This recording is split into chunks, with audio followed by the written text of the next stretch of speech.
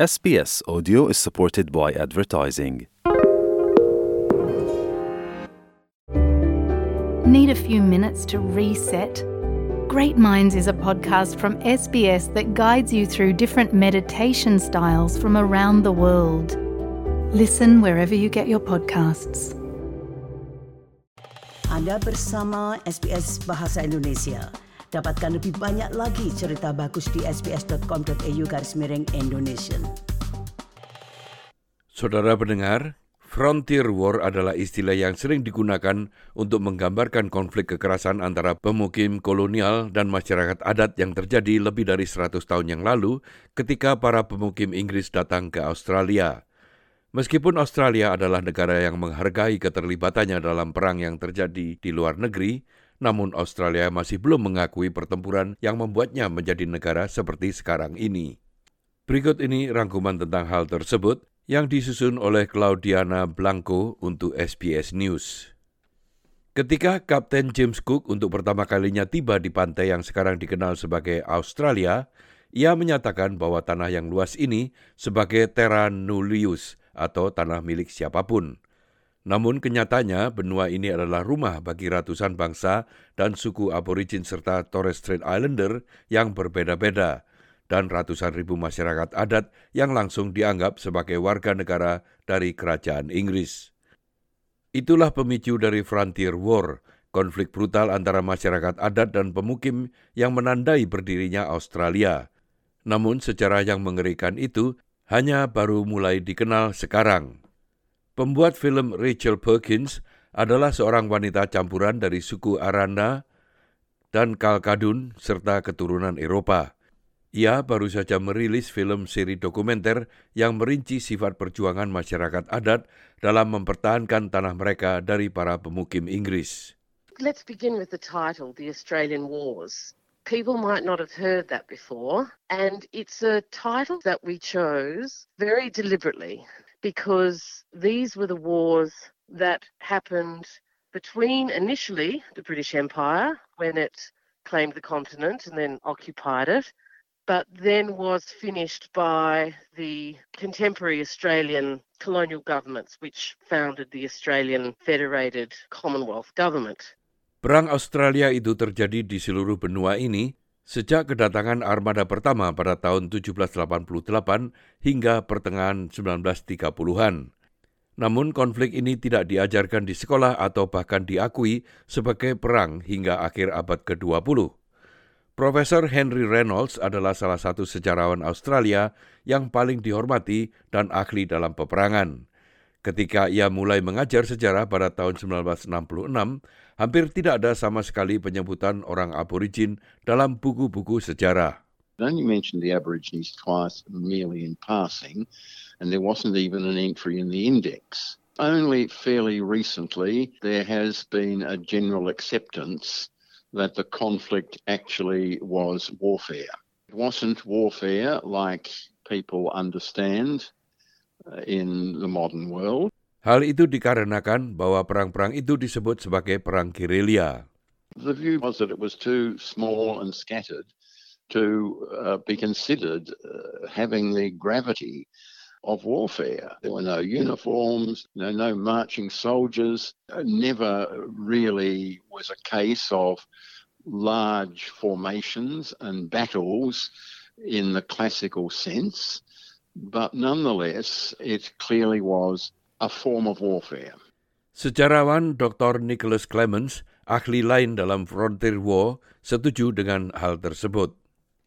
They knew it as a war then. All the colonial documents refer to it as warfare. But in the 20th and 21st century, we have lost sight of that. And I think there are also some underlying political reasons why many people can't identify it as a war. Dan alasan politik itu berasal dari konsep terra nullius dan hukum Inggris seperti yang dijelaskan oleh Rachel Perkins.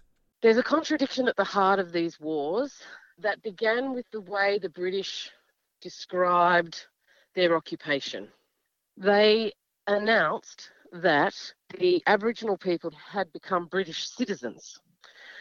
And so they could never officially declare war because to do so would mean that they were declaring war on their own citizens. However, the British used military force to ensure that their occupation of the continent was successful. Profesor Reynolds menjelaskan bahwa perang itu hanya dapat diakui setelah proklamasi Terra Nullius secara hukum ditantang dan dibatalkan pada awal tahun 1990-an dalam apa yang dikenal sebagai keputusan penting Mabo. Up until this time, the view had been that the Aborigines did not own the land. So therefore, the fighting couldn't be about the control of land because they didn't have any legal title to land. After 1992 and that judgment, the nature of the war had to change because clearly it was about the sort of issues which war has always been about, control over territory. Dr. Clemens mengatakan kegagalan kerajaan Inggris untuk mengakui kepemilikan tanah adat di Australia adalah anomali dalam sejarah. At the very heart of the British colonisation of Australia was a flawed premise. Unlike all the other countries the British had colonised, they did not acknowledge the sovereignty of the Indigenous owners here in Australia. Because of that, there were no treaties. There was no attempt to negotiate with the local peoples. And to this day, we struggle from a legal standpoint to understand what their rights are for the land. Dan kegagalan untuk bernegosiasi itu menyebabkan pertumpahan darah yang brutal. Catatan kolonel dan bukti arkeologis yang ditemukan oleh tim ahli menunjukkan skala konflik yang sangat mengerikan. Museum Nasional Australia sendiri menyimpan lebih dari 400 sisa-sisa leluhur aborigin di gudang mereka, banyak yang menunjukkan bukti kematian dengan eksekusi, pemenggalan kepala, dan pembantaian. Rachel Perkins mengatakan keturunan mereka yang selamat akan selalu mengingat peristiwa itu. A lot of Aboriginal people have been the vessels for carrying this history. Aboriginal people have handed down the stories of what happened to them to us in our families. So I grew up knowing about the massacre of my people in Queensland, and I knew about the violent rape of my great-grandmother, etc. Dr. Clemens menjelaskan konflik frontier war yang paling intens dalam sejarah Australia adalah Perang Hitam Tasmania atau Black War yang terjadi antara tahun 1824 dan 1831. The Black War, as it's become known, was the most constricted geographically and temporally in anywhere in Australia. Dalam film seri dokumenter Perang Australia, Rachel Perkins menjelaskan bahwa selama Perang Hitam, jumlah warga Tasmania yang terbunuh lebih banyak dari jumlah yang digabungkan orang-orang Tasmania yang tewas di Korea, Malaysia, Indonesia, Vietnam, dan misi penjaga perdamaian. Dr. Nicholas Clemens menjelaskan otoritas kolonial dan pemukim sangat takut terhadap warga aborigin. Aboriginal resistance was striking. Everybody knew somebody in the colonial world who had been killed or wounded by Aboriginal people, who'd had their farms burnt down. It was absolutely terrifying. In fact, serious people were contemplating having to abandon the colony. Namun pada akhirnya warga Eropa menang dan mereka hampir memusnahkan penduduk asli di Tasmania. It's only by a hair's breadth that we even have Aboriginal descendants in Tasmania today, because they were almost completely wiped out, largely by violence. Banyak kekerasan yang terjadi di sana adalah kekerasan seksual. Pemerkosaan dan penculikan sistematis terhadap wanita aborigin terjadi sangat umum, sehingga beberapa sejarawan mengaitkan kelangsungan hidup suku aborigin tertentu dengan keturunan yang dilahirkan akibat serangan seksual. The trigger for the violence, the match that lit the spark, was sexual violence. And that story begins with the gender imbalance in colonial society. So in Tasmania, for instance, there were 10 or 12 men for every woman. However, out on the frontier were these exotic, naked Aboriginal women who they'd been taught to regard as scarcely human and certainly people that they didn't need to respect. Profesor Reynolds menjelaskan untuk menghancurkan perlawanan aborigin di banyak bagian Australia, penjajah membentuk polisi aborigin yaitu sebuah pasukan paramiliter terlatih yang digunakan untuk menanamkan teror. You recruited native soldiers and you used them as basically a military force. And this was undoubtedly the major force in breaking down Aboriginal resistance. And the native police were used for 50 years as settlement moved across this vast colony. Anggota polisi pribumi itu diberi seragam, senjata, dan kuda.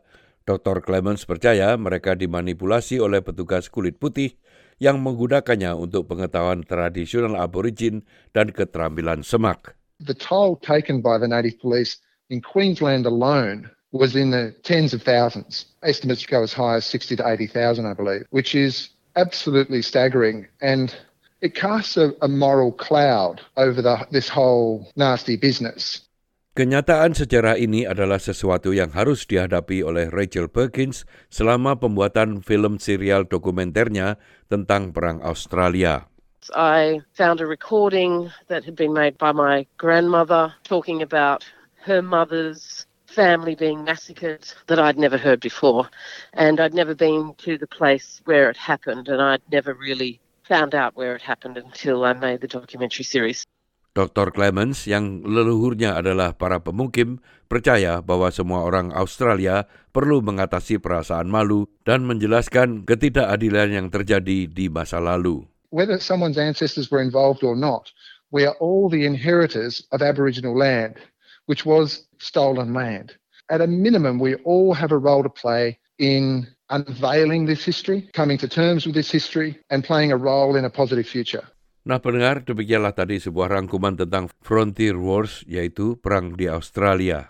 Rangkuman itu disusun oleh Claudiana Blanco untuk SBS News dan disampaikan oleh Ricky Kusumo. Sukai, berbagi, komentar. Ikuti SBS program Bahasa Indonesia di Facebook.